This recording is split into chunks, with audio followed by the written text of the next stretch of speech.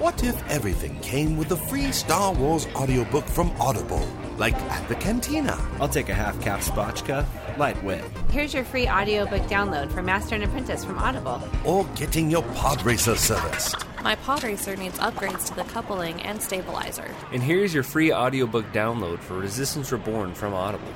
Life in the galaxy doesn't work that way, but there is one place you can go where you can get a free Star Wars audiobook from Audible.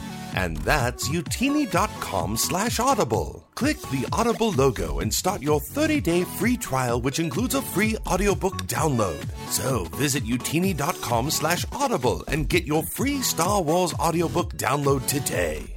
Hi, this is Timothy Zahn, author of Star Wars Thrawn. You're listening to Living Force Podcast.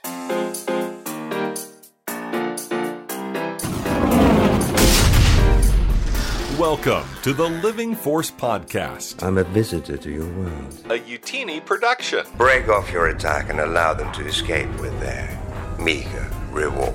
Episode 81, Thrawn Ascendancy Chaos Rising Roundtable Part 2. Every ship they add to their arsenal increases the threat to our own armada and the Emperor's plans. On this episode, choosing favorites from a certain point of view, The Empire Strikes Back. Just a moment. Plus, reviewing the High Republic announcements from New York Comic-Con. Because rebels have friends always rushing to the rescue. And the Utini team continues their roundtable surrounding the latest Timothy Zahn Thrawn novel. They'll be the architects of their own destruction. And now, here are your hosts. May I introduce Dr. Corey Helton, Eric Eilerson, Dr. Charles Henkel, and Wes Jenkins. All right, we are live! Welcome, everyone, into the Living Force Podcast. I am one of your hosts, Eric Eilerson. And joining me tonight is the full squad, both doctors. First, we have Dr. Corey Helton. Hello, sir. What's up? What's up? What's up? Oh, giving great gift content, as always. Love to see it. We also have Dr. Charles Henkel. Hey, man. Hey, what's going on? Glad to see you here after you spent 3 days crying over your beloved Heat's loss in the finals, but they did an admirable job. Yeah. We should have picked up Thrawn before the trade deadline, so that's on us. It absolutely is. But you know what else is on? Nope, not going there. Wes Jenkins is here. Hey, man. Hey, it's me. I'm here. How's it going, everyone? Oh, it's going great now that you're here, my friend. And also, everyone in the chat, hello. We got a nice full house tonight. We got Cheryl, we got Jackson, we got Meg, Spice Den, Amy. Hi, everyone. We're so glad you're here. You are found the Living Force Podcast. If you're listening to us for the first time, hello. Welcome. We are the official podcast of utini.com. Your one-stop shop for all things Star Wars books. You want reviews? We got them. You want book guides? We got them. You want analysis? Yeah? Yeah, it's there. I think it's there. It's somewhere around there. But maybe. We do this show every single week, Monday night at 7 p.m. Eastern on Twitch, and we release the podcast to our patrons on Thursdays and our wider audience on all podcast platforms on Fridays. Be sure to jump. Wider audience. Our wider audience, my friend. No, we are a whiter host. That's for sure. We can't talk about white people when we're all white. That's all we are. But we are also, I don't know, luminous beings, something like that. Be sure to join our. This is great, y'all. This is great content. Be sure to join our thriving Discord community with a bunch of folks over at utini.com/Discord. And of course, we have a Patreon jam-packed with extra content at patreon.com/Utini. We'll talk about that a little later. Gentlemen, happy Monday. How you doing? How are things? Good. Good. You know, Good. They're good. good. Charles' life sucks, but other than that, you know. But the usual, I suppose. Yeah, Charles, how was your day today? You had a little bit of an interesting day. Yeah. 7 hours of standardized testing.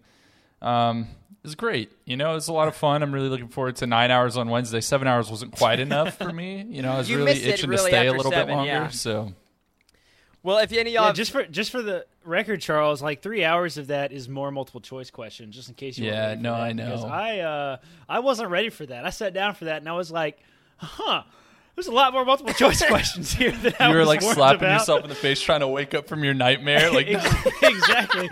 I was like, oh God, I probably shouldn't got hammered last night. Oh, jeez. Yeah. Well, I gotta ask you guys, because we have so much extra time on a part 2 of a roundtable episode, are you guys more fans of multiple choice questions or essays? as far as life goes. Essays, because I can tell you I'm right instead of you just being like wrong. Exactly. That's why I love English more than math. Next. I can write my way into a right answer by page 3, but if I hate essays though. I hate them so much. I'm the kind of person that just blanks when they see like an essay question. It's like I got nothing. I can't even are fake you this. here? I don't. It's terrible. I'll write the same thing, the same sentence 4 different times. Yes. And just 4 different jumbled up words. And be like, yeah, this is exactly what this is about. It's like you said the same thing 4 different times, just in 3 different. But you said in conclusion before the last time. See, I have not been the same since I was doing a one of those big standardized tests for college scholarships back in the day. That was like, it's so hard that like the top 1% gets a full ride. So by halfway through, I knew I wasn't going to get it. So the last essay question was like, write an essay about a book that you think has revolutionized fiction in the last 10 years. And I wrote about how the Twilight Saga got teens into reading. I did not get a scholarship. Oh my God. Anyway, a couple things before we get into Thrawn Ascendancy, Chaos Rising, which I swear has revolutionized reading this past year. A few things we want to get to. Quick shout out, happy anniversary tonight to a couple Star Wars folks. Alex and Molly Damon, you guys may know them from Star Wars Explained. It's your wedding anniversary.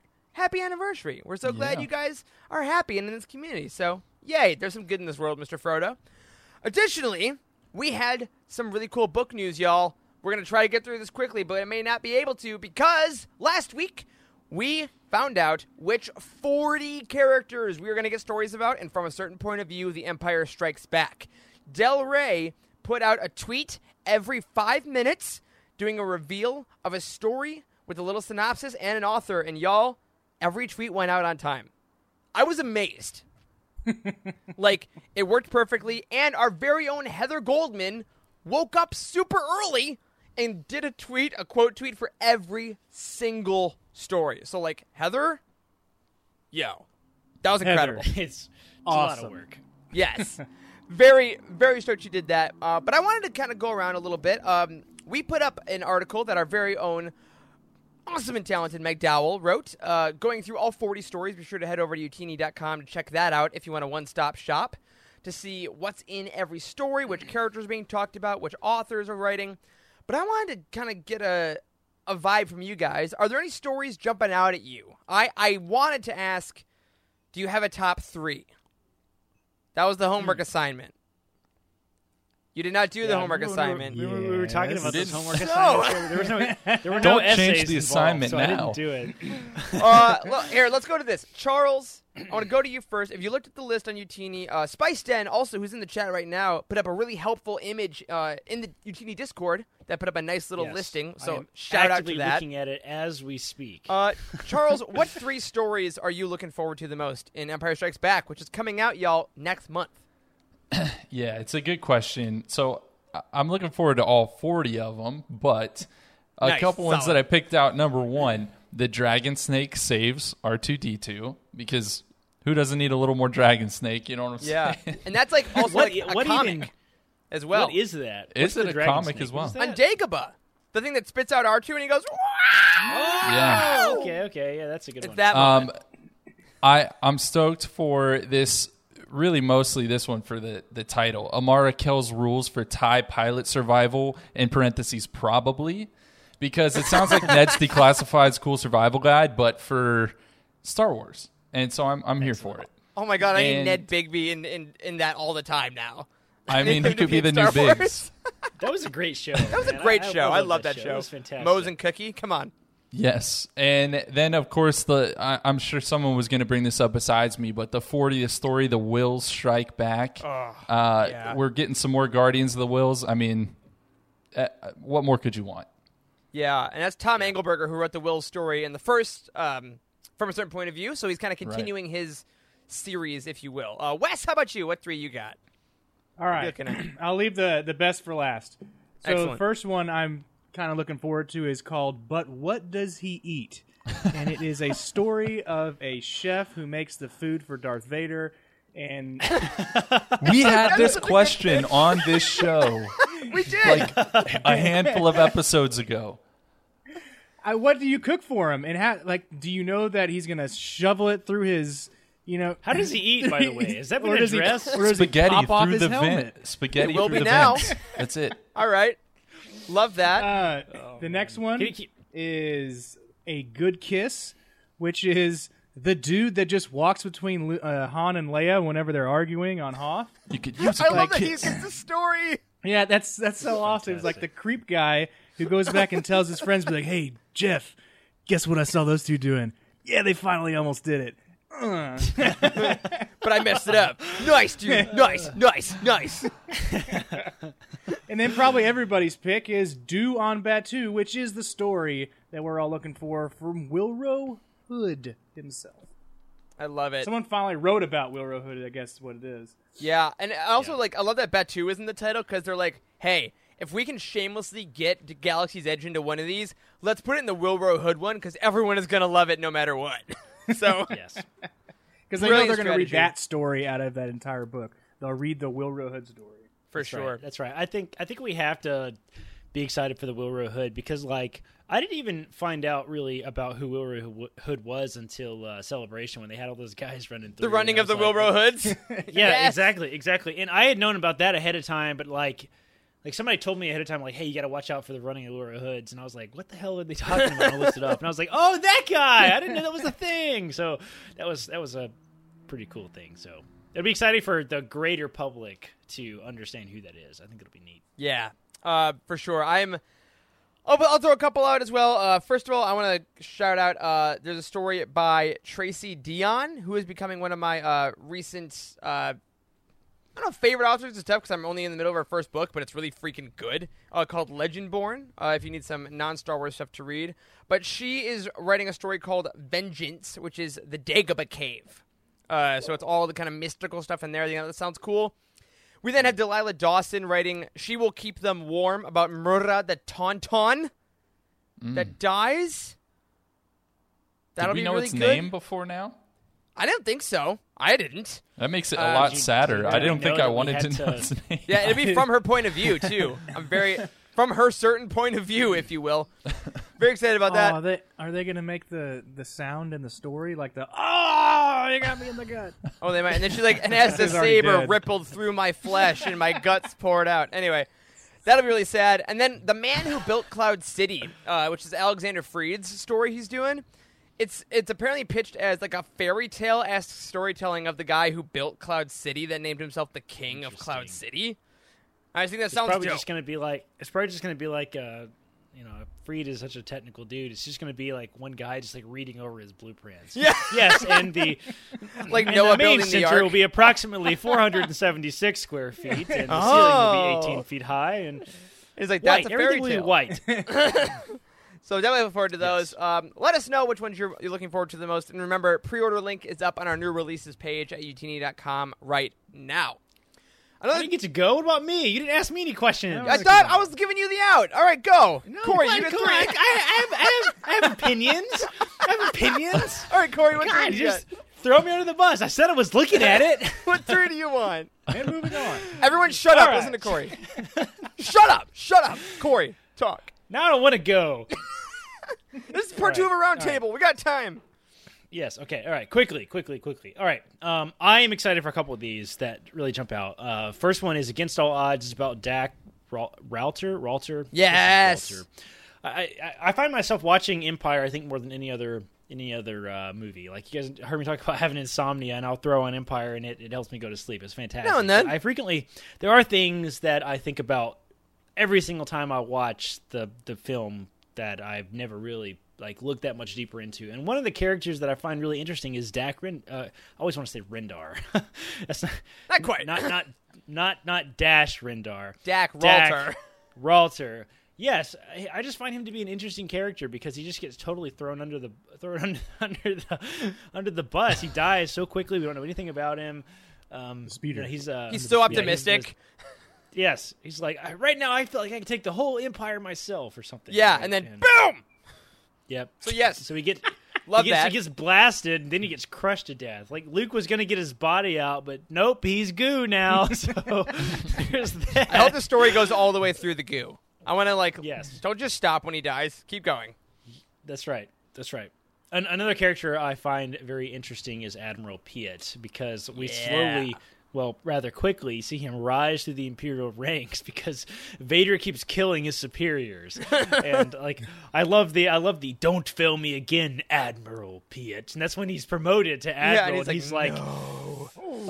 What had to be going through his head? Like, I think we're gonna find out. I'm the next great, to die. I'm an admiral. Finally, I've made it. But holy crap, I'm absolutely screwed. Yeah. What am I going to do with all this money? Yeah. Piet just goes, I'm an admiral. Whee! That's right. It's for my Hamill fans. Right.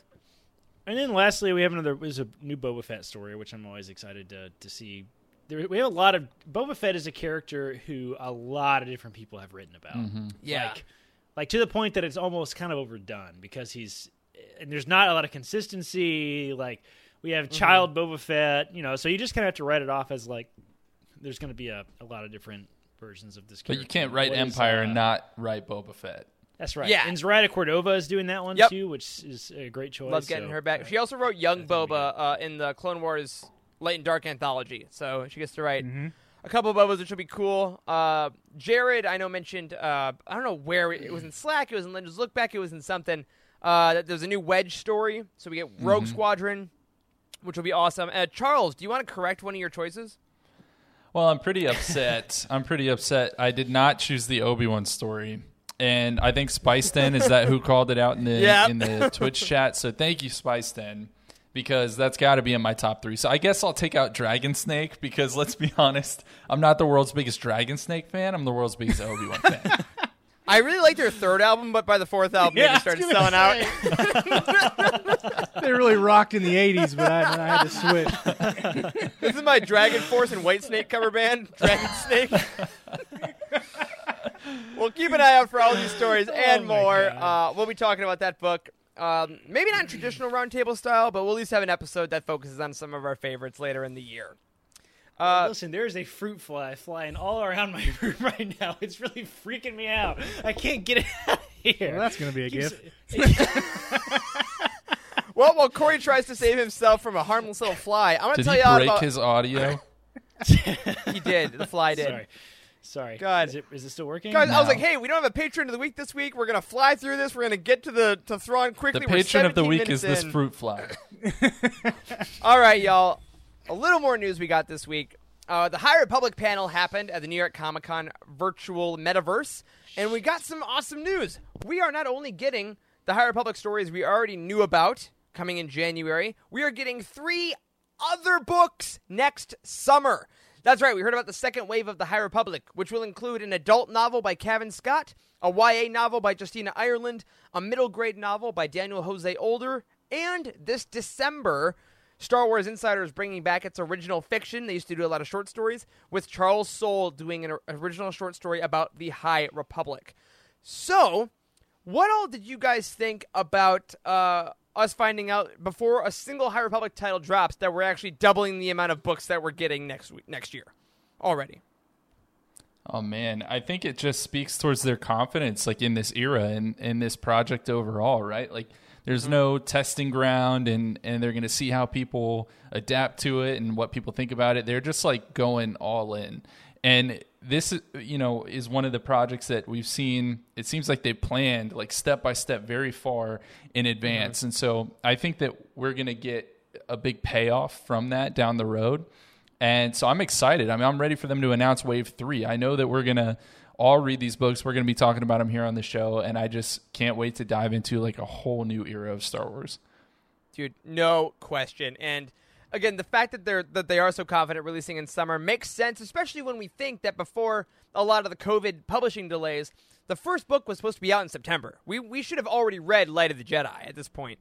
Right. So I'm assuming they were already writing. Like, I mean, Cavan was working on that adult novel probably when they announced the whole initiative. So very excited to see who's going on. And I like the fact that the same authors are sticking around for 2 waves, which is super fun because then they get to really kind of create the whole storyline. It reminds me of some of the old Legend stuff, honestly, like New Jedi Order, Fate of the Jedi, Legacy. Like, a lot of those had the same authors writing multiple entries.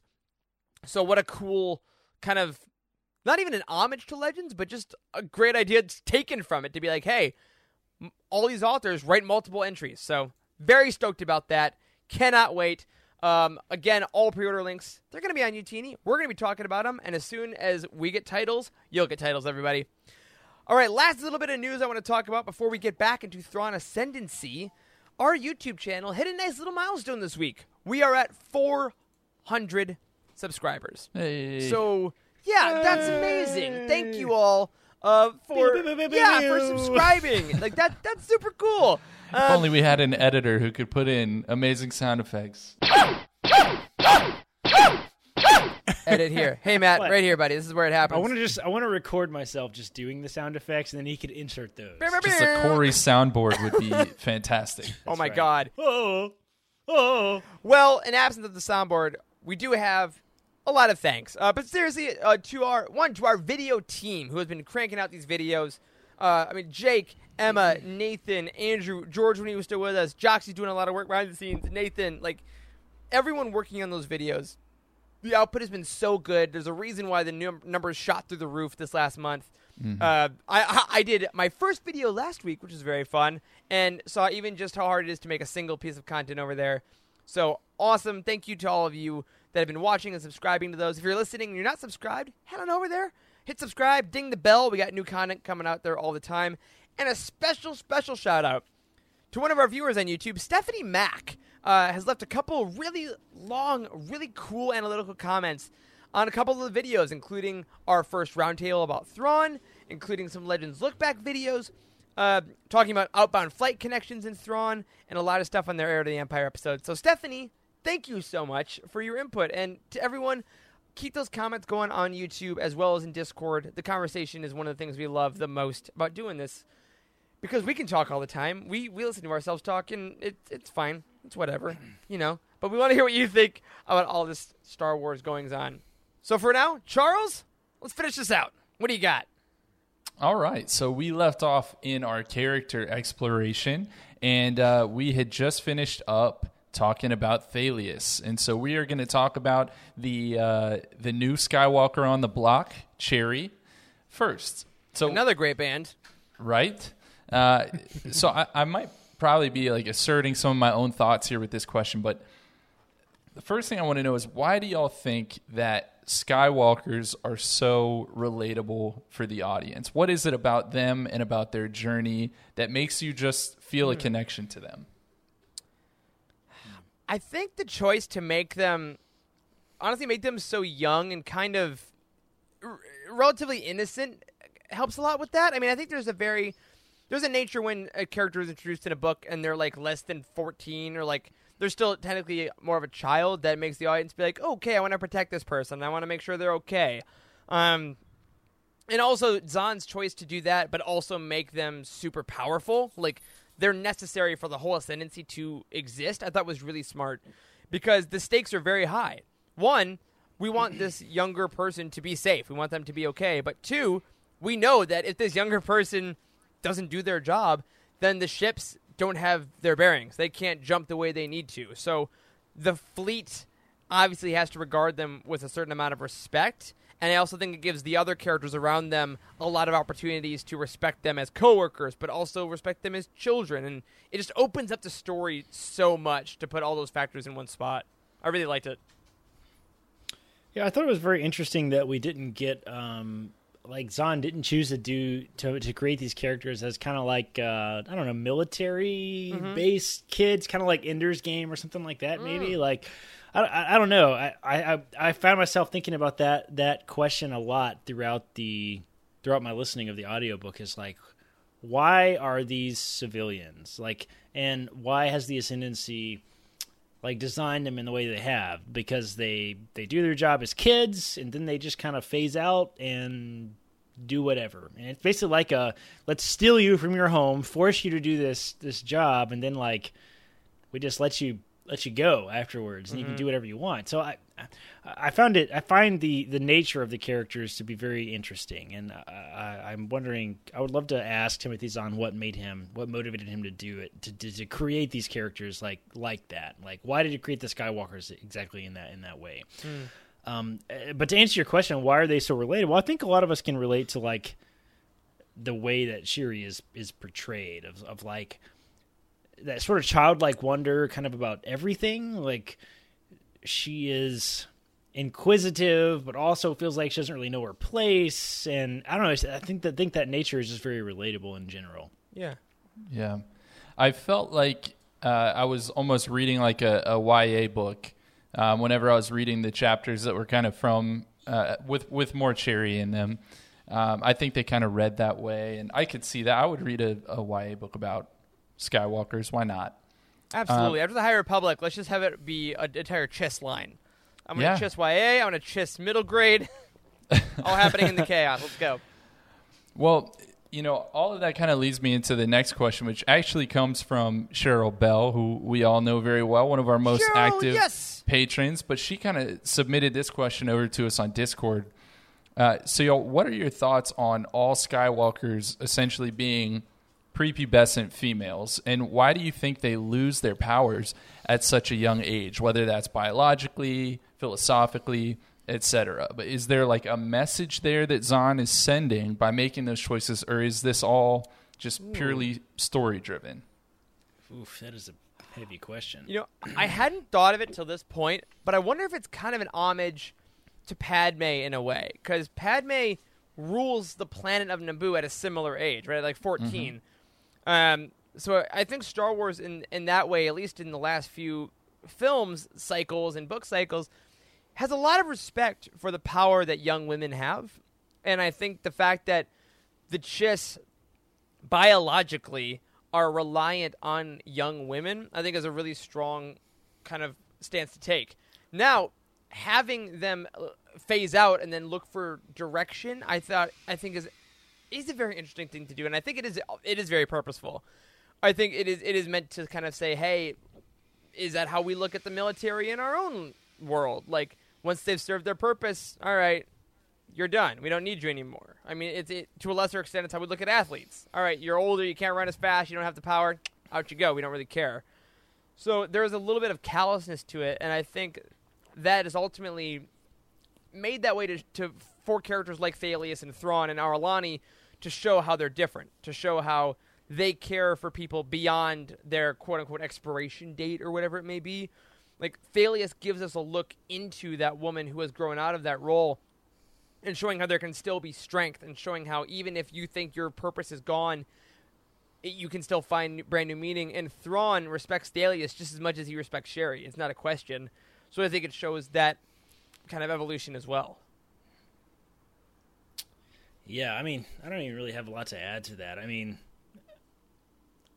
I think to answer the specifics of the question, like, is there a message that Zahn is sending? Like, I mean, I feel like a young female sort of have a sort of nature about them that suits this role in the way it was depicted well, in that, like, there's similar themes of, like, innocence and naivety. What's the word? How do you pronounce it? Naivety? Yes, I've never been There's able to an E and an A correctly. in there somewhere. Exactly, yes. Like, the principle of being naive. And I feel like maybe that goes along a little bit with the ginger role that's depicted. Like, but, I don't know. We would have to ask, I think, to really see what Zahn's motive for doing that was. Yeah. Like, and specifically, sorry, go ahead. No, I was saying, Cheryl's actually in the chat right now, and she just posted a follow-up saying she thought it was weird that it was tied into puberty, perhaps. Like, that's the typical age like that we see here. Also, like in X-Men, right? Like, that's the age the X-Men get their powers. Like, there's something very specific about that age in a lot of popular sci-fi and fantasy fiction. Yeah, it's a good question. I think there's just sort of a theme of, coming of age when you think of puberty. Like, and like, we use that as the generic time clock, like, for these types of things in a lot of stories, because, that's an age-related time that everybody's familiar with. It just makes sense to kind of place things at that in that particular fashion. I do think it's very, very interesting and a fantastic story choice to make all the Force users female. Now, like take away the pre-puberty age thing, like the fact that they're all female in the Chiss is super interesting, and I would love to see that idea expanded upon. Like, maybe we see, the 1 in a million, like the 1 in a million female that is doesn't lose her force powers at puberty. Yeah. And maybe she becomes a Jedi or something crazy like that. That would be fantastic. Ooh, High Republic, let's go. Yeah, exactly. But yeah, I think that is interesting to have that idea of, they are the most in tune with the universe of anyone else in the whole race, right?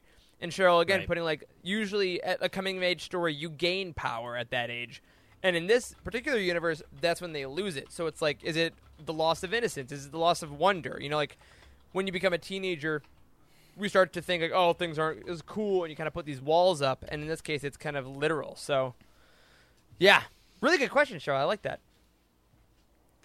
Yeah, and I think it's just, it's a time of change, right? It's a time where you are already having to find kind of yourself and your role out in the world. And, if they continue to have their powers and they continue to have these abilities, then they would just continue on in the life that they've always known. So I think it actually is a pretty cool idea that they lose something that's so core, to the character and so essential to who they are and the life that they know, and that they kind of cross that threshold and now they have to fend for themselves literally amidst the chaos. So yeah, it's a great question. I'm glad that we were able to work it in here. And Eric, you brought something up, that it kind of singled out Thrawn and Thalius, that they were so loving and encouraging, towards the Skywalkers. And there was one moment in particular that really jumped out to me. It was on page 289, and it was when Thrawn teaches Cherie how to fly a ship. And their relationship there was very interesting. I'm wondering, how do you all view specifically the relationship between Thrawn and Cherie? Because I'm almost wondering if he views her as a sister figure, if he feels like he's kind of retrospectively, being a mentor towards a young, new Skywalker, the way that his sister was taken away from his family. I love that, and I think that's totally it. Now, once we find out about Thrawn's backstory, I don't see how I can't read that into it. He's teaching her to fly a ship because he never got to teach his sister. Mm-hmm. I think that there's something really beautiful about him being I couldn't have these memories with her. I couldn't learn from her, and I couldn't teach her. So now I'm, in a way, getting to do that again, and that's kind of a beautiful second chance that I would assume everyone, needs. That everyone who has lost someone close, whether it be a sibling or a parent, to be able to have that second chance with a mentor or mentee is really beautiful. And I think that scene especially was so well written in that way, because you could feel what that meant to Thrawn to be able to do that, to be able to teach her, and how valued she felt in a way that she'd only been valued for her second sight. And now it's no, you can also do other things. And I thought that was beautiful in both ways. Yeah, totally. I'll kind of back that up as well. And I said this a lot in the last episode, that we're learning a lot about Thrawn's fundamental character traits here. And I think that we have to ask the bigger question, which we asked last time, is Thrawn a villain actually, mm-hmm. right? And it's scenes like this that really make you question if Thrawn is actually a villain, because he has an enormous amount of compassion for people, like everybody, particularly children. So is it because it's his, he had this story of his sister being taken away and being a Skywalker? Perhaps so. Or maybe it's just a fundamental nature. Maybe Thrawn is actually good, just at heart. He has empathy and compassion. So I don't know. I'm totally with you, Charles. I absolutely loved this scene, and I thought it was one of the most character developing scenes in the whole book, both for Thrawn and Cherie. Yeah, agreed. So as we kind of come to a close on talking about Cherie, the young female character, we are going to transition to a similar character in Bakif, the old grizzled man who virtually identical. Yeah, pretty much the same character, same voice actor. I had to give a shout out to Bakif, who really, actually, there is a similarity here. I kind of see him as serving as a father figure to Thrawn, because he's both constantly encouraging and correcting Thrawn. Like, he's on his side, but he also calls him out, and he's not afraid to do that. But why do y'all view Bakif as so important to the story of Thrawn in this book in particular, and just in Thrawn's progression through the military that we see in other books as well?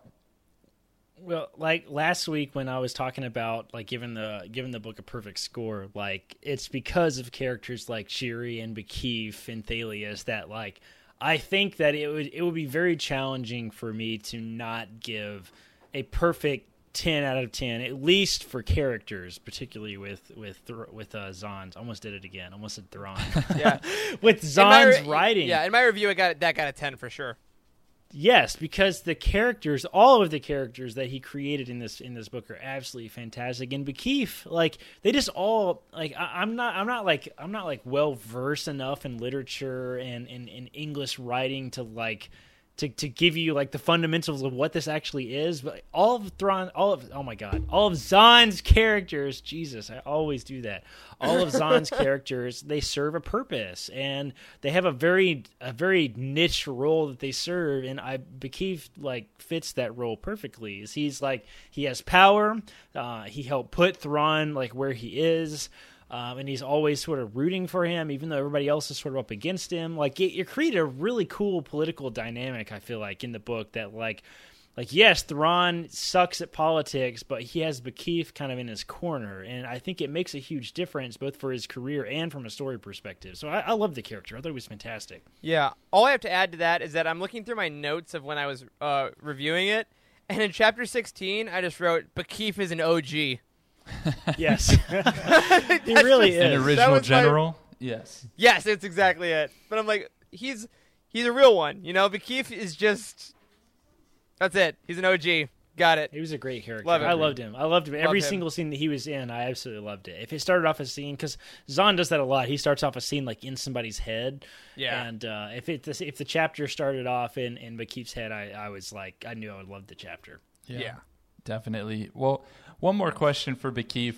On page 171, we get him talking to Thrawn, and he's being quite stern with him. And he says, "Understand this, Commander, and understand it clearly. The Ascendancy does not attack other systems unless we have clear evidence that they attacked us first. We don't attack militarily, diplomatically, subversively, clandestinely, or psychologically. Those who do not attack us will not be attacked by us. Is that clear?" And now we're going to get around to discussing specifically the Ascendancy's view on interactions with other aliens in the chaos. But for now, what I want to know is, when placed at odds with each other, do you think Bakif will align with the Ascendancy and its values, or with Thrawn? That's a good question. I think that Bakif feels the way that Thrawn feels, which is that that the Ascendancy's choices and Thrawn's choices don't have to be necessarily different. And like it seems like that's the battle that he's constantly trying to win for Thrawn, is that like, listen, we're all on the same side here, but there's different ways of doing things. Yeah, I think the only time Bakif could actually go against the Ascendancy is if they were like, all right, fire on that ship and like kill Thrawn for something. Like if they had gone that far, then he'd be like, nope, all right, I'm taking place. But again, if the Ascendancy didn't attack Thrawn physically first, then I don't think Bakif is standing in the middle of them. But I do like that idea of that scene happening somewhere in this trilogy, that's for sure. Yeah. Also, a quick shout out, Spice Dan again in the chat made a really great point. Bakif is kind of like Yularen in his relationship to Thrawn, and I like that comparison quite a bit. But yeah. I think if we're looking at, Charles, to your point, if we're looking at characters that may become part of like the Thrawn squad in later on in this trilogy against the Ascendancy, Bakif is definitely going to be in there. He's like that. It's in Rebels. He's one of the little Thal guys, one of the head dudes that like knew Ezra's parents. That's kind of how I can see Bakif. Oh yeah. That captain guy that they rescued. Yeah, so I can see him being flipped in that way if he's attacked by the Ascendancy. The guy with the hat. Guy with the hat. Yes. Like, guy with hat. Yeah, you know what I'm talking about. He's got a hat. Yeah. Listen to the Ghost Crew Patreon show for more of this thrilling analysis of Rebels. Going back to Bakif, it sounds like he wants to keep the ideals of the Ascendancy while and it like deep down, he's like, man, I wish somebody would really just lay it to those other people, and he has Thrawn to do that for him. So he kind of totally lives true. a little vicariously through Thrawn, but also that's probably true. Sits back and does what he's told. Absolutely. He definitely seems like the kind of military guy you see a lot in a lot of stories that kind of like resents his desk job. Like he wishes he was doing the action. 100%. Like He's like Captain Anderson in Mass Effect. What? I've not played the Mass If anyone Effect played the games. Mass Effect games. What? Nope. All right. Hopefully someone got that out of our average weekly listeners. Someone's played Mass Effect. All right. Well, someone who was not in Mass Effect is this next character that we're going to talk about with the greatest and most difficult name in this entire book, Kilori of Uandalan. And yes! One more time. Kilori of Uandalan. Yes. All right. Yes, that's how I choose to say it. I love this guy, and I don't know why I found him so cool. I think partly because of his job, like as a navigator. I thought all the navigator stuff was cool, but also because he was kind of walking the line between the good guys and the bad guys, playing both sides. He's kind of a bastard. Yeah, he is. He totally is. Yeah. But you know, I love bastards, or else I wouldn't be here with you all. So, There it is! so Oh my god. You're not wrong. So, what are y'all's overall thoughts on Kilori of Uandalan? Listen, Mark Thompson's portrayal of Kilori in the audiobook is bar none Oscar worthy. Like it was fantastic. Like he does this like really guttural, throaty alien. Like he kind of sounds like that blue guy in that first episode of The Mandalorian. Mithril. Yeah. I was going to ask y'all that. Is he the Mithril. same species? Is he I the don't same know. species? No, 'Cause No, I they think talk- he's a new species. Isn't he he? What talks is about he? like his fish face flaps. flap things. Yeah. And so I was like, yeah, he totally does. Like a lot. Is it? Let's see what he is. What I if don't it know is if it's the same? the same species? Okay, or I just typed Wow. in Kilori of Uandalan, and literally the top hit is from a Twitter account that says Kilori of Uandalan Nation Rise. So there's some fans out there. join it. Wow. Well, I gotta say, I'll You jump. never heard of Mithril empty his thorax? Yeah. God, Mandalorian season 2. I am very much You're a looking lucky forward guy. to more Kilori of Wandalan. I really liked his kind of view as being on the outside, looking at the outsiders. You know, because Thrawn is an outsider, but totally. he's even more so.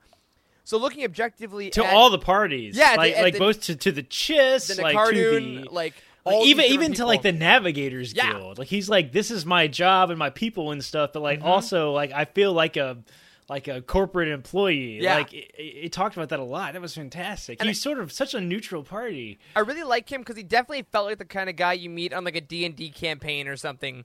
That's like, oh hey, you need to go somewhere, and he has like a weird little backstory. And I love the fact that Thrawn like remembered him, and he was the one that he knew from way back when. And it's like, dude, don't piss off Thrawn because in 30 years he will find you.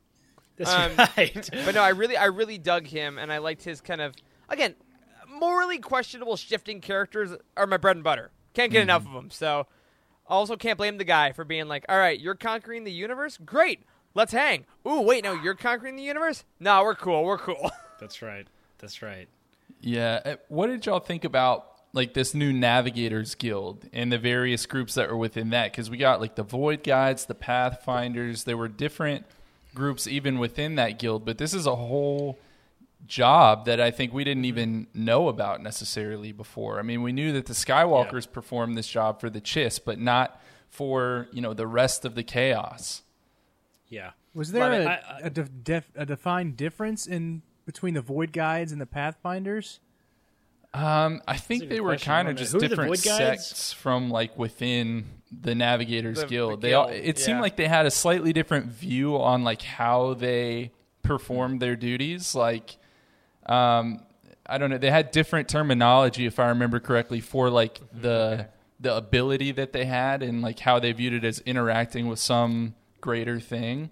But ultimately, they serve the same purpose. Are they all the same species and everything? Like Void Guides and Pathfinders? Were they I don't all? think I don't remember. so. Was that all in this book? I don't remember all this. Yes. Yeah, this Yeah, is it all was, just from but- this book. It's brand new. Void Guides and Pathfinders. But I love don't the know. guild as a whole. Like just as an idea. Yeah, I do too. Again, this is a brand new space they don't have like hyperspace lanes and all that crap. Yeah, so like I love the organic feel of it. I love that you need a Skywalker, or you need a navigator, you need someone, and the way that Zahn described him like tapping into the chaos to like see it and listen and like do all that stuff is kind of like the stuff that we didn't love in Thrawn Alliances, where he described how Vader and Anakin see the Force. I think this was the better evolution of that writing. Yeah, I totally agree. I mean, I think I made this point last time.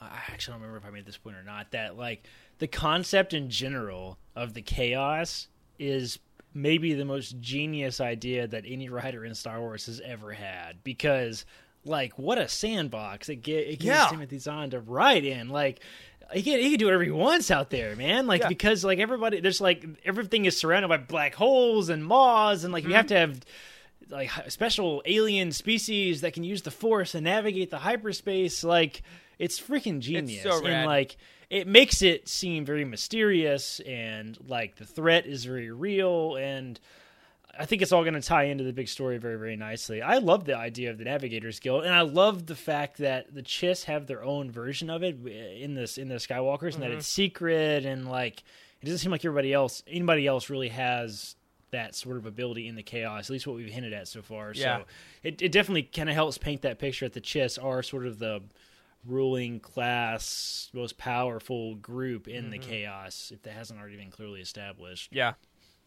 Right. So you guys know I like to ask these questions, even though you normally shut me down, but what is it about these navigators in particular that gives them their abilities? And might that thing be the Force? We heard it referred to as, quote, the greater presence. I think that was from Kilori, if I'm not mistaken, but they basically put on sensory deprivation helmets, right? Like similar to how Luke puts on the blast shield helmet, so he can't use his sight. And they navigate these things, these gigantic ships, incredibly well through the chaos. So like you're saying, Corey, all these black holes and different crazy traps that they could fall into. So what is it? And might it actually be the Force? Totally the Force. I think it's sort of implied that it's the Force. And maybe different name for it, which I think is also cool, because like, of course, different sectors of the universe will have different names for the same thing. Right. Like, you know, if we went on another planet and found a race of aliens that had a similar gravity, like they wouldn't call it gravity, even though it's doing the same thing. So I love the description of the Force from someone who doesn't call it that, because it's kind of like a brand new way of seeing light for the first time. I really dug it. Yeah. Cool. God, this book is really freaking good.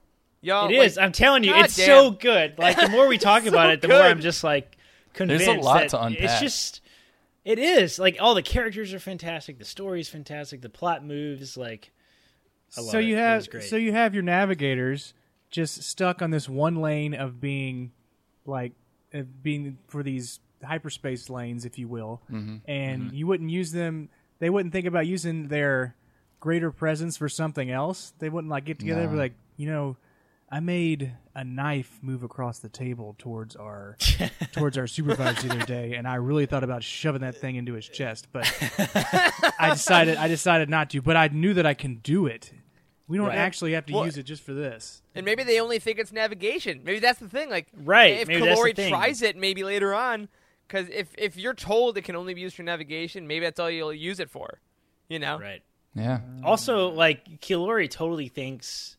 At least that it seems like the navigator's perception is that it's like almost like a portal between like life and the afterlife in a weird way. Like, did you kind of get that vibe? Yeah, I did. Yeah, there was a god-like discussion I think in there somewhere, and like it seems like it's well, and all of their minds are connected, right? Like all the navigators, because we can follow each other. They can sense each other on ships and stuff, right? Yeah, and that's what made me think it was the Force. Like right when I read that part. Yeah, but stay in your lane, bro. Stay in your hyper lane. Hyperspace lane. Yeah. Don't give any of them a lightsaber. We might have problems.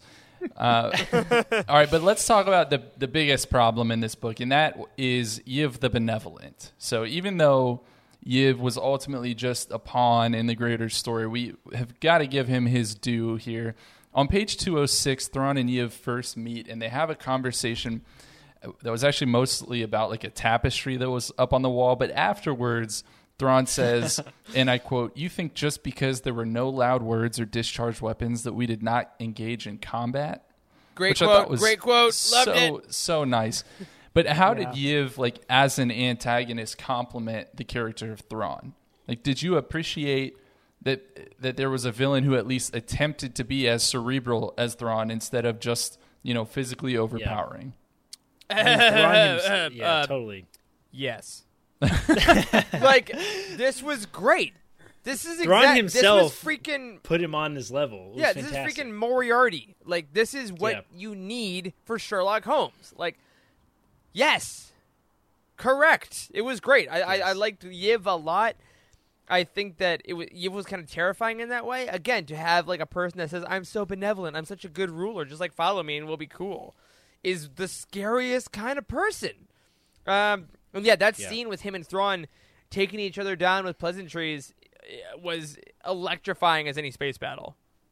Right. Love Yiv. And it even felt like we walked away from that conversation like I didn't even see it really. Like, clearly Thrawn, like the way that Zahn depicted it, of like Thrawn clearly saw how tactical and talented and genius Yiv was, but nobody else, including the reader, really does. Like, I think that's what's so mysterious and awesome about his character. What a name, by the way, Yiv the Benevolent. Yeah. Have you ever heard a more gangster-sounding name? It's like Jabba the Hutt. Like, it's fantastic. Yeah, loved it.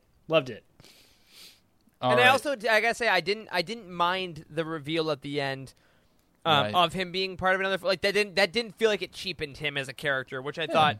I think that's hard to do, so that was pretty cool. I mean, that's like original trilogy, right? I mean, we didn't know about Palpatine in the beginning, so I think it worked well here as well.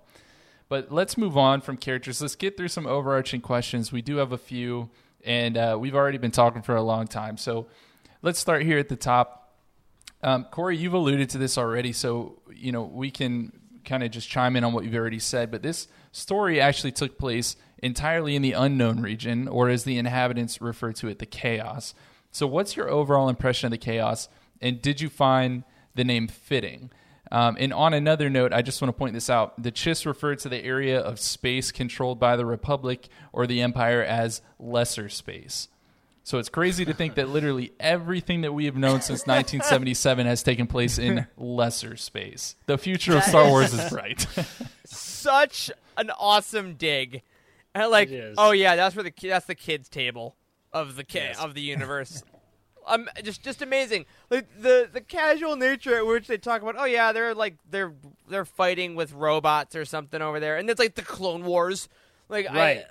We have there's a very much an attitude of like we have nothing to learn from the Republic. Yeah. Like, and it's nuts, and it's like it's also a really great analysis of like the Chiss as a species too, right? Because they are incredibly arrogant, and like it is absolutely leading to their downfall in a lot of ways. It's like they feel like they're the most superior beings in the galaxy, and I absolutely love the Chaos, and the fact that we're calling it the Chaos instead of just the unknown regions, like totally gives it such a different connotation. Like, because it is known for them, they know it. Right. It is. Yes, they know it, and there's also like I've always wondered, like we've seen this developing a lot in the last like 5 to 10 years in the Star Wars expanded universe of like the Emperor was very obsessed with like the unknown regions and stuff. It's like, all right, why don't you just go out there? Like, why can't you go out there? Like, it's just because it's it's unknown. It's the Outer Rim, right? It's just because unknown. Like, what's the big deal? And like even in like the New Jedi Order, in like the space station that was out there and on that planet, it didn't seem dangerous, right? It didn't seem like the area was like somewhere that you couldn't just go and study. But like now that we're calling it the Chaos, it's like, okay, so there's black holes everywhere. You have to be able to use the Force to travel through it. Right. Like, it's totally different. Different. Yeah, you know who's in the Chaos? The Yuzon Vong. That's right, dude. Like, maybe. No, correct me if I'm wrong though. In Chapter 1, was there a reference to something that sounded like it was the Great Disaster? Oh, not that I caught. So from if the you High find Republic, the Great Disaster. I'm gonna look for it. You keep talking. Yeah, look for it. Well, we can move on because we've already talked, a good bit about the Chaos. But cut in if you find that, because I'll be interested to hear it. Yeah. But for Corey and Wes, then, what in your view is the goal, like the ultimate goal of this new Thrawn trilogy? Because it's all technically a prequel to the events, involving Thrawn in the Empire. And I find it interesting that every fan who's familiar with the end of the Rebels TV series is dying to know what happens next in the timeline. And then Zahn just pulls a 180 and tells us everything that happened before. Yeah. Yeah, I think that's a great question, Charles. I think and I don't think we totally understand the answer yet. And my gut reaction is like, after having read so much of Timothy Zahn's stuff, I feel like the goal is to change our perception as Thrawn as a character, and it's already sort of happening, right? Mm-hmm. Like I've already asked the question: is Thrawn a villain? I think the goal of the series, at least so far, is to say that no. We're supposed to learn that Thrawn is not a villain, and that his role in the big picture is something else that we don't quite understand. And I think it's incredibly fascinating that it's 2020, that this character has existed for almost 30 years now, and we're just now answering these types of questions. It's absolutely fascinating, and it is so important in the grand scheme of things. Imagine having read the Thrawn trilogy, original Thrawn trilogy in the 90s, knowing now what we know about the Grand Admiral Thrawn. It totally changes everything about his perception as a character. So to me, so far, it seemed like that's the goal. Is to maybe not convince us that Thrawn is not a villain, but to at least make us think and sort of change our perception of how we view him as a character. Mm-hmm. He's not just a Moriarty, right, or a Sherlock Holmes, like a bad guy, right? He's something deeper, and he has complex emotions, right? And that's the fun conversation, I think, in Star Wars, is like Adam Driver answered that on a Celebration stage one time. It's being Sith is not necessarily the same as being evil, right? There's perceptions of what good and evil is, and everybody is complex, and Anakin is complex as a character, right? He's not just choosing the quick and easy path. There's highly complex motives. I think that's what we're supposed to learn. I'm glad you brought up Anakin, too, because that's also where I go. The purpose of any prequel, especially in Star Wars, is to further inform the stories that come afterwards. I mean, there's a reason why you tell your current-day story, then you go backwards. Because I think that, Anakin, in the prequels now, forever changes how you view the original trilogy, because you know Anakin. You've watched the Clone Wars. You've watched the prequels. So Darth Vader is a very different character, and his journey you can now watch with new eyes. It's the same reason we like reading anything in the EU.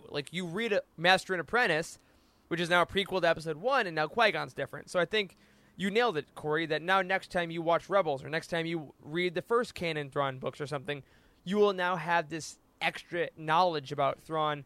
And I think there's another aspect of it that might not even involve Thrawn at all, but they may just want to expand the galaxy more. I mean, this is a whole new region that can now open up stories for countless authors going forward. Of here's this brand new universe essentially that you can work within. Right. Here's all these new cultures. Great. The sandbox gets bigger. I mean, think about the way that you could use this in a Star Wars RPG campaign. Suddenly the options are limitless, because if you can get your hands on a navigator, suddenly go wherever you want. Go wherever you want, do whatever you want. Yeah, and also I want to say, Spice did mention this in the chat. I was not thinking of the Great Disaster. They're right. It's on page 17 in the book. They talk about what created the chaos. That would not time up. It was just there was a big galactic event that when I was first reading it, I noted it because we didn't know what the Great Disaster exactly was at the time. So incorrect. Just bad stuff happens in galaxies, man. And stuff gets destroyed. Space all is the time. dangerous. Got it. Yes, space be dangerous. And Corey, where you were talking about, if you think Zahn is trying to give us a new definition of a hero, right? Because you can either our typical definition of hero and villain. Hero does all good, villain does all bad. But we're right now we're rooting for Thrawn in a sense. But there were multiple instances where he said that casualties are a part of this. There can be no witnesses left. So he is cold-blooded murder that was quoted in the book. So I mean, maybe he's trying to give us a new definition of new genre of heroes that is coming out of the Thrawn Ascendancy book line. Yeah. I like it. Yeah. I like it a lot. I wonder because Timothy Zahn seems to think 10 steps ahead, right? And I wonder if some of this might actually ultimately come into play with whatever might be happening with Thrawn and Ezra, because we don't know where those Purgles jumped off to. Maybe somewhere in the chaos, you know? Yep, only Filoni knows. Probably. Zahn has said that repeatedly. He's like, that is Filoni's story to write. We know that for sure. But he can set him up, and Filoni can knock him down. Yeah. You know what I'm saying? He can throw up that alley-oop for show. So getting back to actually a point that Wes just made, it plays beautifully into the next question. This book in general, not just with Thrawn, was really a far cry from the simple good versus evil that was first introduced to us in A New Hope. In fact, it was incredibly complicated. But my question is, was learning about the Chiss Ascendancy and its political hierarchy and its ruling families and all the different types of family members, was any of that overwhelming to you? Like, in your opinion, did it ever get too complicated and you were just like, whoa, back up. I just want to kind of know what's going on with these major strokes of the story. Or were you all about it? Like, are you sketching out myth family trees in your notebooks in your free time? Dude. Oh, man. Injected in my veins. Straight up. I want all of it. I loved every second of it. I thought it was written out in a way that didn't make it overwhelming, and it wasn't like a reference book in this technicality. It was done within the story. That being said, I would really like the next book. Again, we had the Dramatis Personae in this one, which I really liked. I think we should keep that. I think each book should build upon that with and here's now the myth lines, and here's the Oh, that'd be cool. Oh, just keep it going. I love that stuff, though. That's one of my favorite things about any fantasy novel is finding out what are the rules, what are the lines, what are the families, how does it work. I love that. Yeah, I mean, it makes the galaxy big. Yeah, and complicated and complex. I think that's what's so attractive about the expanded universe is that it does truly expand. And the more we get about species and civilizations and organizations, now we have the Navigators Guild, now we have the Chiss Ascendancy and their family complex system. We're getting all this new terminology of adopted. What's it? Married adoptive. Oh my god! Yeah, it's man, absolutely genius. Yeah. And it's so entertaining. I absolutely love it. So, I also think that's how families should work in general, though. I think we should also adopt it as humans. We are all mirrored adoptives in my family. We are all mirrored adoptives in each other's families at this point, I think. And if you read the book, you were flipping back to the first 4 pages to check and see the hierarchy and the levels of what a married adoptive is compared to a cousin, compared to bloodborne. Yeah, it was very useful. When I first read that, I was like, what is this? What is this definition page that I'm going to have to look at every 10 minutes after reading 3 or 4 pages at a time? Yeah. Oh, my God. I've never even seen this. I listened to the audiobook. Oh, man. Look at that. Isn't that cool? Wow. This is fantastic. Okay, so if anybody else is out there, if you like me and you only read the audiobook, there's apparently a whole Chiss Ascendancy breakdown in the beginning of the book. That's fantastic. Man, if you only read it with your ears, go ahead and listen to it with your eyes. That's right. Oh man. Well, on the note of the complicated nature of all of this, can we work through the hierarchy of the Chiss really quickly? Because I still don't think that I actually understand who is in charge. I don't think they know who's in charge. Oh, come on now. All right. Okay, so it seems like the Chiss Ascendancy have ruling families, right? The 9 ruling families have they have both heads of families. But the head of the families also don't seem like they have all the power. So it seems like they have sort of, I don't know, what's the title for it? Is there a title for it? The patriarch is the head of the family, and then the syndic is the member of the syndicure, which is the main government body. Yes. So it's like they almost have an elected person that's not the patriarch or the matriarch. But then, hasn't been addressed. What is aristocra? How does that play? The aristocra is a mid-level member of one of the 9 ruling families. So the syndicure are the guys that make all the rules and they're civilian. Then the military is a whole other separate thing. Right. So it's they're always working together and at odds. And then the aristocra is another level of politics that you can get. The syndicure. So you're saying there's checks and balances. I'm saying what a concept, huh? Vote. Anyway, the Syndicure is kind of like the Jedi Council, and the Aristocrat is the entire Jedi Order. Yeah. Also, Andrew, and thanks the for the bits, non-ruling buddy. families are all the Force users in general. Yeah. Okay, I like it. I needed some help with that. I think I'm probably still going to need help moving forward, but.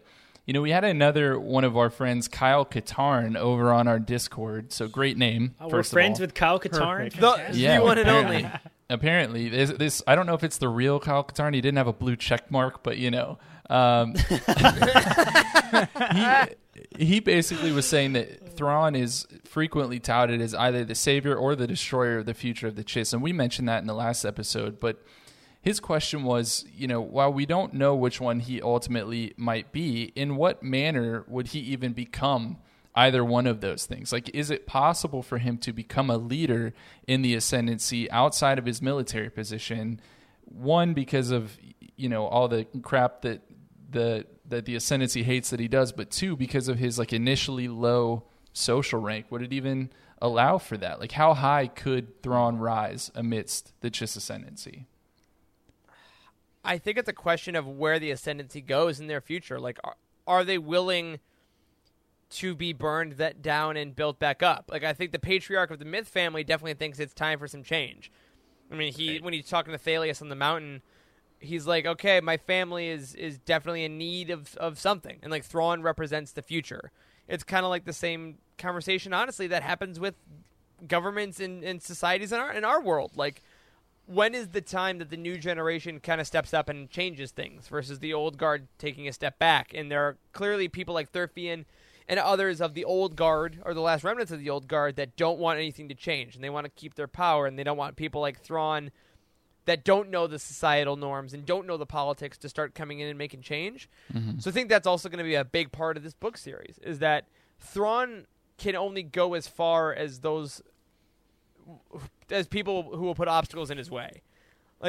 So as long as they are able to stop him, they will try. But if he's able to get people like Bakif, like we were saying earlier, like Thalius, to kind of join him in this new generation of Chiss, in the new guard, in the new era, then ultimately the old people kind of fade away. So I think that's going to be interesting to see how far does he get before he eventually goes to the Empire. Yeah. Right. Yeah, and Amy DF, I guess, in our chat, basically brought up the exact same point of we know he's in the Empire, and that's got to be a bit of a problem for his career advancement in the Chiss, sure. right? Yeah. There's no way he's president of the Chiss and over there. He hits a stop for sure. He hits a level, and we'll find out what it is. Well, so let's move on from kind of the culture of the Chiss, and let's talk about the Chiss homeworld itself. I found a lot of that stuff really interesting, specifically on page 249, when we learned that the Chiss capital on Scylla is actually an empty city. There's very few people that actually live there because the Chiss had this mass exodus where they all moved underground or to other planets due to unfavorable conditions. And that caused the city to, largely freeze. It was like an ice city. Most of the senior members of the Chiss Ascendancy know this, but really the rest of the people don't. It seemed like a pretty big story point to me that wasn't really explored too much. What were y'all's thoughts on that?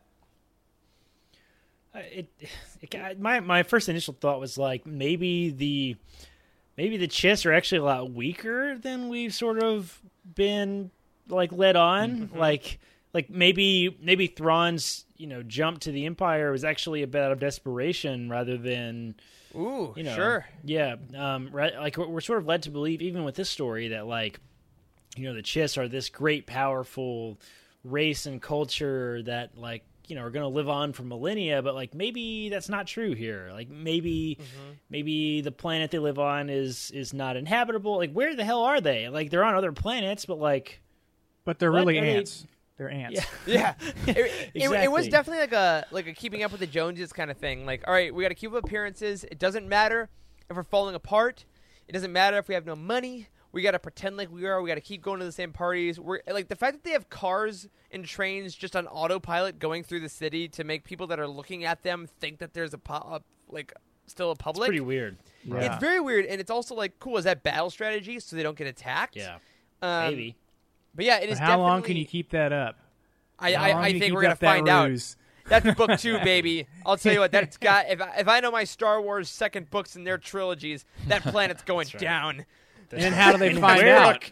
Does one of the myth members just let that fly? Does it? Right. And wait, Wes, who finds out? And tell me why it's the Grist. Loose lips sink ships, Eric? Is that what we're talking about? No, I'm saying, are you saying he's a myth buster? Yes. Oh my God. I imagine Bakif is having what was his name? Was it Jamie with the mustache, like the walrus mustache from MythBusters? Yes, I imagine Bakif has one of those. Oh, absolutely. I think that's just him. But yeah. So moving on from that city, I think they're going to have to explore that more because they wouldn't have really put that into the story and just left it, to sit. But I've got to ask this next question before we wrap up with all of these overarching questions. Will we ever learn what became of Thrawn's sister? I don't think so. In this trilogy? Maybe not. Okay. But yeah, I don't think so. Zahn has been great for 30 years of being like, oh, no, I know. And then just wait until that sweet book contract comes along, and then he's gonna be like, "Hey, I'll tell you now." Like, that's smart on his part, right? Leave is to hold on to that little nugget that everybody's like, they'll finish this whole trilogy and be like, "But we never got an answer to that, 4 paragraphs about his sister, or not even like 4 sentences about his sister." Right. Yeah. Okay. Yeah. I hope so, certainly, but I don't know either. But I think you're right. If we get another trilogy out of it, I'm not mad. But yeah. All right. Twist my arm. More books. Yeah. All right. Moving on, just from this first book to looking ahead to the second book that we know is going to be coming. Hold on. Yeah. Andrew Bell. Comment in the chat. Recanonize the Hand of Thrawn with the sister taking his place. Yeah. Maybe so. Call it the Sword of Thrawn, and then also bring back Jaina Solo as well while we're at it. Yeah, coming out of a portal, being like, I was in the chaos." Oh my God! They can retcon everything, just like they do with Star Trek. In the chaos, they find the portal to Legends. It's like, wait a minute. Oh my God! Amazing. World between worlds. All right. Well, let's talk. What am I talking about? That exists. Let's talk about the final chapter here in this book. When we hear a disembodied voice who refers to him or herself, I guess, as Jixtus, who speaks to Kilori, claiming that Yiv was never more than a pawn. And he also claims that he will bring about the fall of the Chiss Ascendancy. So just who is this Jixtus, and will he or she prove to be the ultimate villain in the chaos, like Palpatine is for Lesser Space, or is he or she just the antagonist for part 2 of this trilogy? Jixtus is actually Thrawn's granddaughter. Or it's just Thrawn with the mustache. That's true. No, I think Jixtus is. I like the idea of it being the new big bad. I mean, this is the Palpatine of Darth Maul. This area. I do think though mechanical arms. Your rapscallions. I do think though I think it could be a Sith. I think this could be like an ancient Sith. Wow. Because when you talk about the ancient Sith wars, why would the Sith only be in this universe? So I think there's definitely, or someone using the chaos in a dark way. Like, I love the idea of Thrawn's first experience with the dark side of the Force being Jixtus, so then when he meets Vader... Yeah. I've seen this before.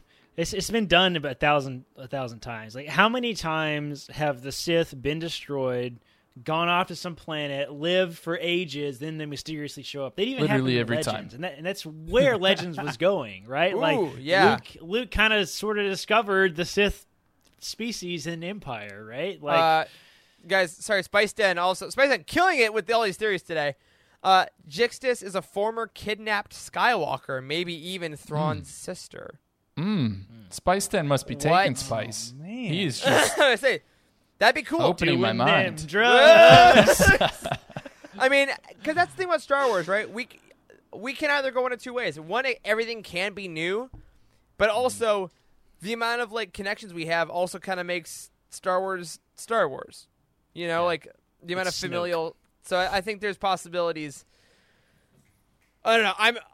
I'm excited to find out whatever it is. I mean, between this and this book ending with this and like the first Alphabet Squadron book ending the way it did, no spoilers if you haven't read that yet, but like the villain reveals in canon are getting pretty dope.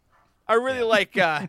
I mean, we have to eventually have a new big bad, sure, right? Yeah. Like just in general, like that is the nature of Star Wars, is that there's always one villain, like there's always a bigger fish, right? Like we'll get a High Republic one.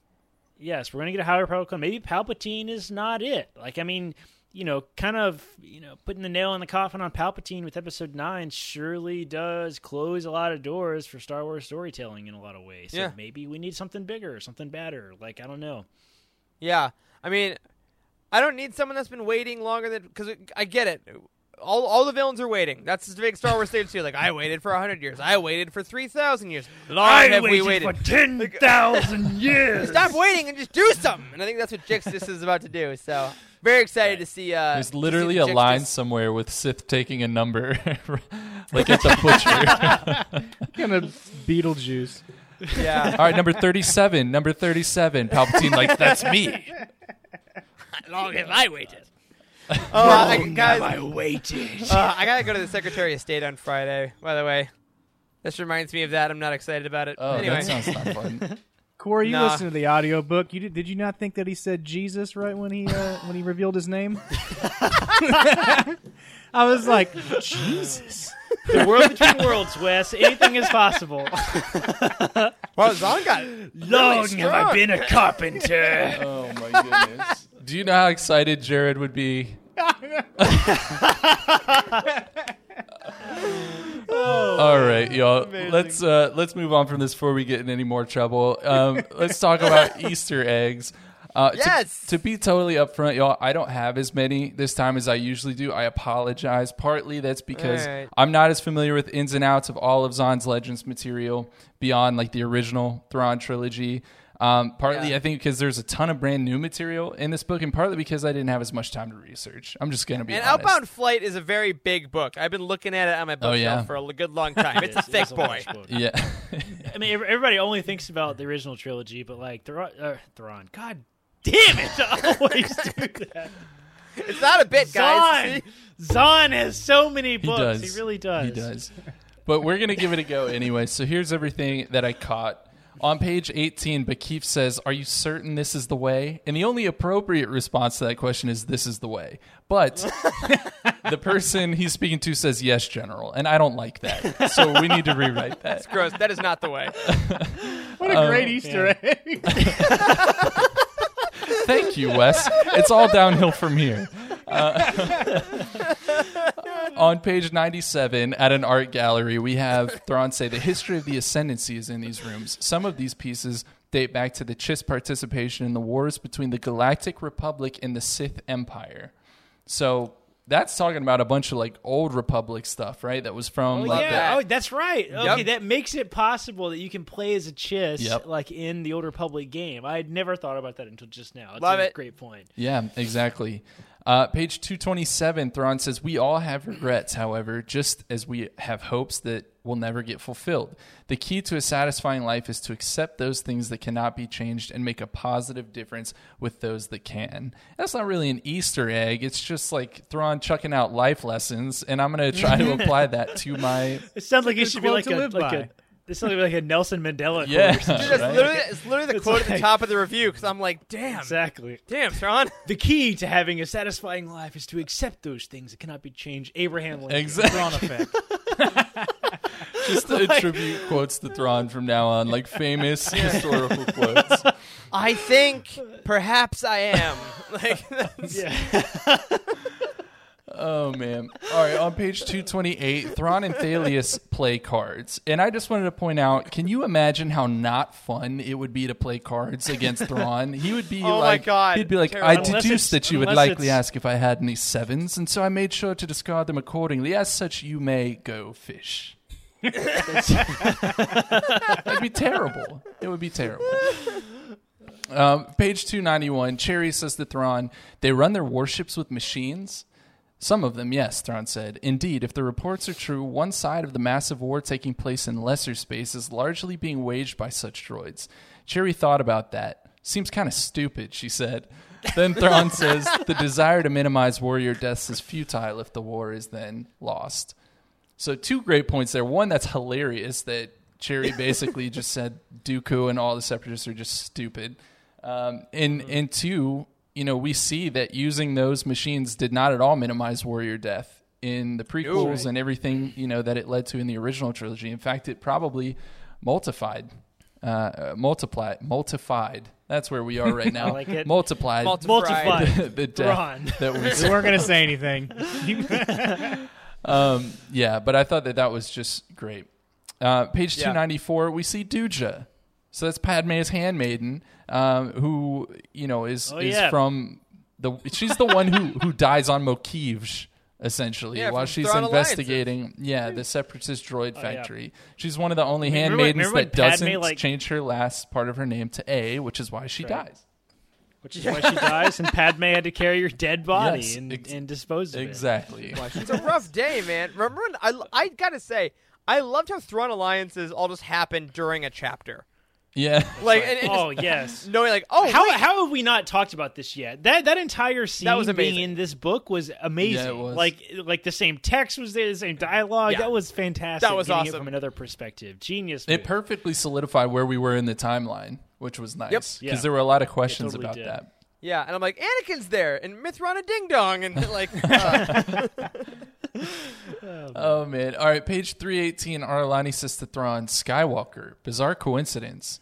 And then he responds, I understand it's not that uncommon a name in parts of lesser space. So they are doubling down. I made this point that George Lucas said this a bunch of times. Skywalker equals Johnson. You heard it here first. That is official. Vader is stupid for not noticing.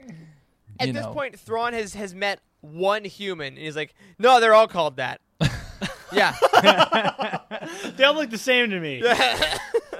I met 2 white brunettes, so I just assume that they all look like that. That's right. All right. Well, I was doing my perusing on Wikipedia as I do for all of these Easter eggs, and I saw an interesting little tidbit on there. My Hungarian is a little bit rusty, but according to Wikipedia, Saplar, the name of the Chiss city, the capital city on Scylla, is the Hungarian word for bartender. All right. What? Amazing. That explains why they're all dead. They are alcoholics. that has to be a coincidence. Alcoholism is rampant amongst the Chiss. Was Zahn just like backpacking around like Hungary and was just like, that word, I am using that word. Saplar. That's right. I'll have another one. That's it. They keep everybody underground and pump oxygen or whatever they breathe into those into those ant colonies, and they don't turn the lights on. It's like a casino down there, and they just drink. Absolutely. All right. At the beginning of the novel, we learn that Thrawn is recovering from injuries sustained in a battle against the Vigari pirates. And the Vigari were an alien species who made several appearances in Legends. That was in Outbound Flight. It was also in Survivor's Quest and the Dark Nest trilogy. So kind of canonizing some of those things maybe that happened. Interesting. Yep. And then final one that I've got for you, one of the myth syndics who they named as Thras was also mentioned as having been killed in that same Vigari skirmish. And Thras is actually a Legends character who was also killed in Legends, but more importantly was actually Thrawn's brother. So in canon, he's no longer Thrawn's brother that we know of, but we see that character come back. So I thought that was pretty cool. Dead. That is an Easter egg if I've ever heard one, Charles. Damn. Yeah. Thank you, Wikipedia. Anytime a name, honest to God, how I do this, anytime a name pops up in a canon book now, I'm like, I wonder. And I just look it up, and a lot of times... That's a good call. Another shout out to Spice Den. Always killing it. Had another couple Easter eggs. Thrash being dead was one. Mm-hmm. The ship looking like Outbound Flight, but also the ring that Thrawn gets gifted in this book. That is the design of the Chimera of his future ship. Oh, whoa! That's the ring. Hella good. Yeah, it is. Look, I got the cover right there. You can see the 2 snakes with the mouth. Also, open. that same Chimera ship that can be unlocked as a hologram in EA Motive's Star Wars Squadrons, now available for all consoles and PC. Oh my God! All right, come play with us. So let's wrap this up, guys. Let's re-rate this book on a 1 to 10. Give me any final thoughts that you have. I guess the first. No, you know, we're gonna do Corey last again because I want to know if his 10 has changed. So we're gonna let him back clean up. Eric, you go first. 1 to 10, and any final thoughts? So I did 9.4, I think, before. I'm gonna go 9.7. I mean, this book it's just so good, and I've never felt quite so happy and pleased as someone who admittedly has not been a fan of some of the more recent Thrawn entries to finish this book and be like, yes, this is great. Totally. I love this character. I love this direction.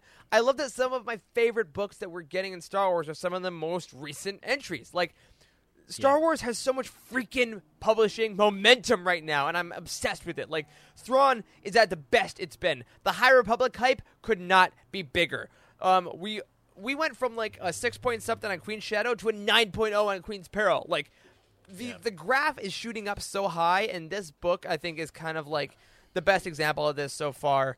And if you're not excited about Star Wars publishing right now, after reading these last few entries, like, I don't know, man. This is it is more than I ever thought it could be, and I can't wait to get book 2 next year.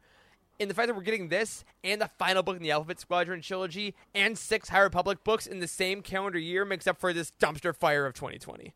That's right. Loved it. 9.7. Print it. Agreed. Wes, any thoughts? Right, Coda? So I give my initial rating of it was good for what I've read to I finished it and a 9.2. It's the biggest jump we've ever had. Yeah, I thought again, echo everybody's thoughts. Really great book. I love Zahn's writing. I also liked that he dumbed it down for a lot of us to as I wouldn't say dumb it down, but Shiri. All right, so I feel that he wrote this character for stupid people like myself to help decipher some of Thrawn's plans, because she was like, so that's why you did this, to break across the thing? And I'm like, oh, that's why he did it. And so I was like really hanging on to some of her dialogues. I was like, oh, that's why. That's I was genius. just reading words. Yes. Love that. I couldn't get over the fact that Shiri sounded like an anime character in the audiobook. That's the only small, tiny amount of criticism I have. That was Mark Thompson's performance. I can't say anything negative about Mark Thompson. He did really like 10 well. aliens in this book. It's Like a really unbelievable. great anime character. He was running out of voices, but for like, goodness sake. Yeah, he does. Yes, his childish little girl voice makes me cringe a little bit, and it took me a long time to get used to it, like long time. And after last episode, I couldn't think of anything but Arlani being a Nazi war officer. Just by that. But like in a cool way. Very German accent. She does have a thick German accent. All right, well, man. I think that I lowballed this book. I think I gave it an 8.9 when we started, and you guys have convinced me. I'm coming up to a 9.5. I think this book was nice jump. I know it's a big jump. I don't know what I was thinking. I don't know what I was thinking. That's all I can say. 9.5. This is absolutely has to be a 9 or above. Maybe not a perfect 10, but let's see what Corey thinks about that. Yeah. So I mean, the book was. I'm totally with you guys. The book teaches you that. How can I say this? I really hate the question, "What's your favorite character in Star Wars?" People ask me that a lot. People find out you're like a huge Star Wars fan. Like we run UTini, we have a Star Wars podcast. I don't get it. People try to connect you. Yes, right. People try to connect with you, and they ask you, a question, which is oftentimes kind of an elementary question, like, what's your favorite Star Wars thing? What's your favorite character? Just making conversation, right? And I hate the question, "What's your favorite character?" Because the expanded universe makes it impossible to answer that damn question. Because as we have seen with Thrawn now being the perfect example of that, you can have different depictions of the character and different books that you love and hate and just wait for the next entry because it might change your mind about it. And that is where this book was for me, because I'm with you, Eric. I did not like Thrawn Alliances that much, did not like Thrawn Treason that much. And this book is like Like, it took the original canon Thrawn book, which was hella good, unbelievably good, 9.5 for me. I loved it. It's in my top 5. Like, this is better than that book even. Like, yeah. And like, Wes, you're talking about Shiri dumbing it, like, kind of dumbs down the character of Thrawn a little bit. Like, I don't feel like you have to know anything about the Chiss to read this book. You don't have to have been around since the 90s to read this book, which is what I was worried about. I was worried that you would have to know all the stuff that happened in the original Thrawn trilogy to get it, and you don't have to do that at all. So, like, you know, I'll go back to what I said originally when I went last time, is I said, you know, at Utini, we judge books based on writing, originality, entertainment, characters, and what's the fourth one or fifth one? Plot? Plot, yeah, you went backwards. And plot, yes. And I think that this book meets damn near perfection in every single one of those categories. If you individually base your score off of those 5 individual categories, I find it hard to argue that this is not a perfect 10 in all 5 of those categories. So the average of 10 is 10, right? So there it is. Like, I'm still giving this book a 10 out of 10. I think it's one of the best canon books that has ever been written. It is definitely in my top 5. I might go as far to say it's in my top 3 books. Like, I absolutely loved it. I felt this way.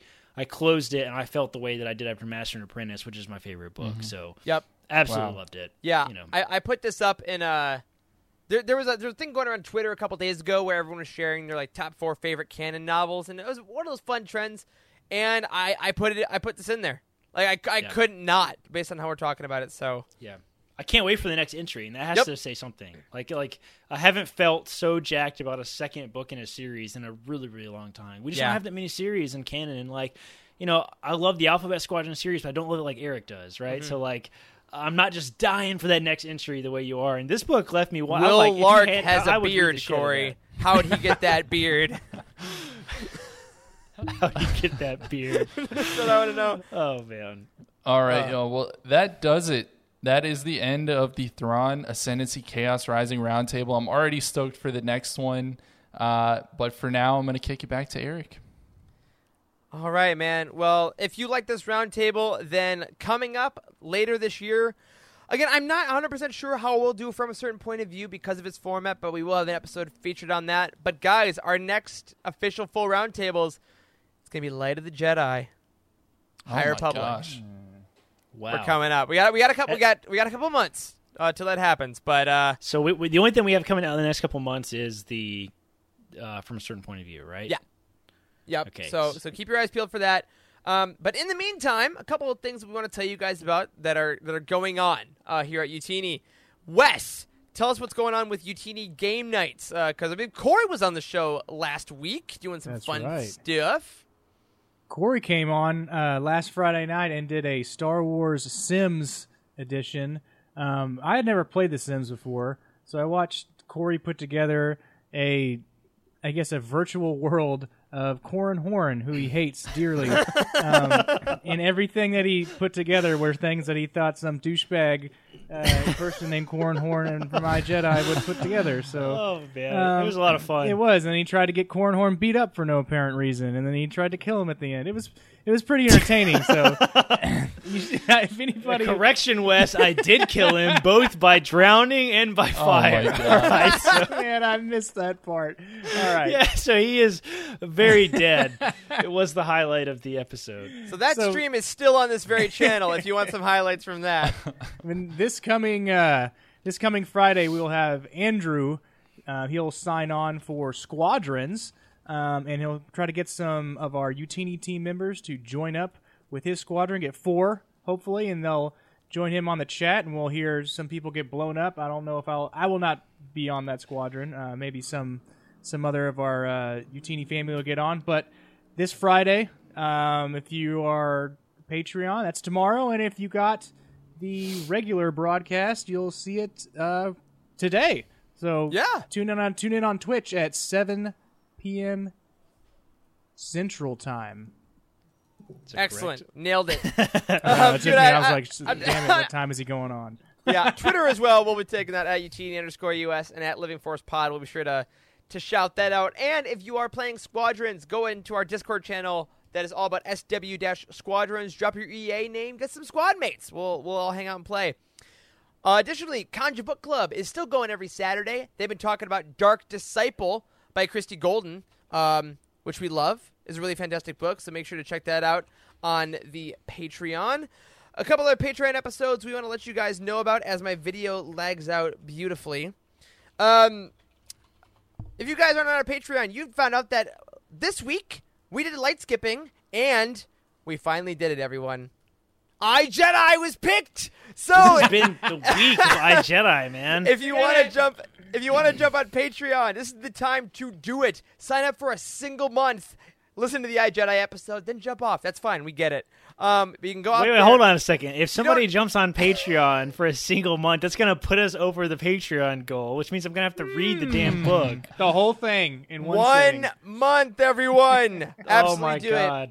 Additionally, hilariously, after this very episode, Charlie and I are about to record our latest episode of The Ghost Crew, where we're talking about Star Wars Rebels. Tonight, we're going to talk about the episode where Ketsu came in Season 2. And announcement, Corey, do you want to tell everyone about the event that is coming up on the 23rd? Yes, on the 23rd. That's the Night at the Opera, right? Yes. I was teeing you up for it. Yes, I was hoping that was the right. Yes! I was thinking today. I couldn't remember what date we had picked, but yes, it is the 23rd, which is not next week. Wait, 23rd? That is the 12th. So we got, 2 weeks. Because Thursday, the 22nd, is my birthday. Okay. Just throwing that out. I have a wedding that weekend. We might have to change the date. Oh shit! No. Anyway, whenever we do, tell your friends that there's a pandemic going on. Don't get married right now. That's correct. I think I chose the wrong date. Timothy's gonna kill me. Sorry, Tim. All right, we'll talk about it later. We'll talk about it next week. coming up this month, Night at the Opera. We're gonna do it. We do it like every quarter. I think we missed one there in the summertime when we were trying to get everything straightened out. But Tim has jumped in and gotten us back on track. So Night at the Opera, we get together for a watch party. Last time we watched the last couple episodes Siege of of Clone Wars. Yeah. Mm-hmm. That's right, Siege of Mandalore. It's a lot of fun. It's worth, I think, jumping on Patreon just for that reason.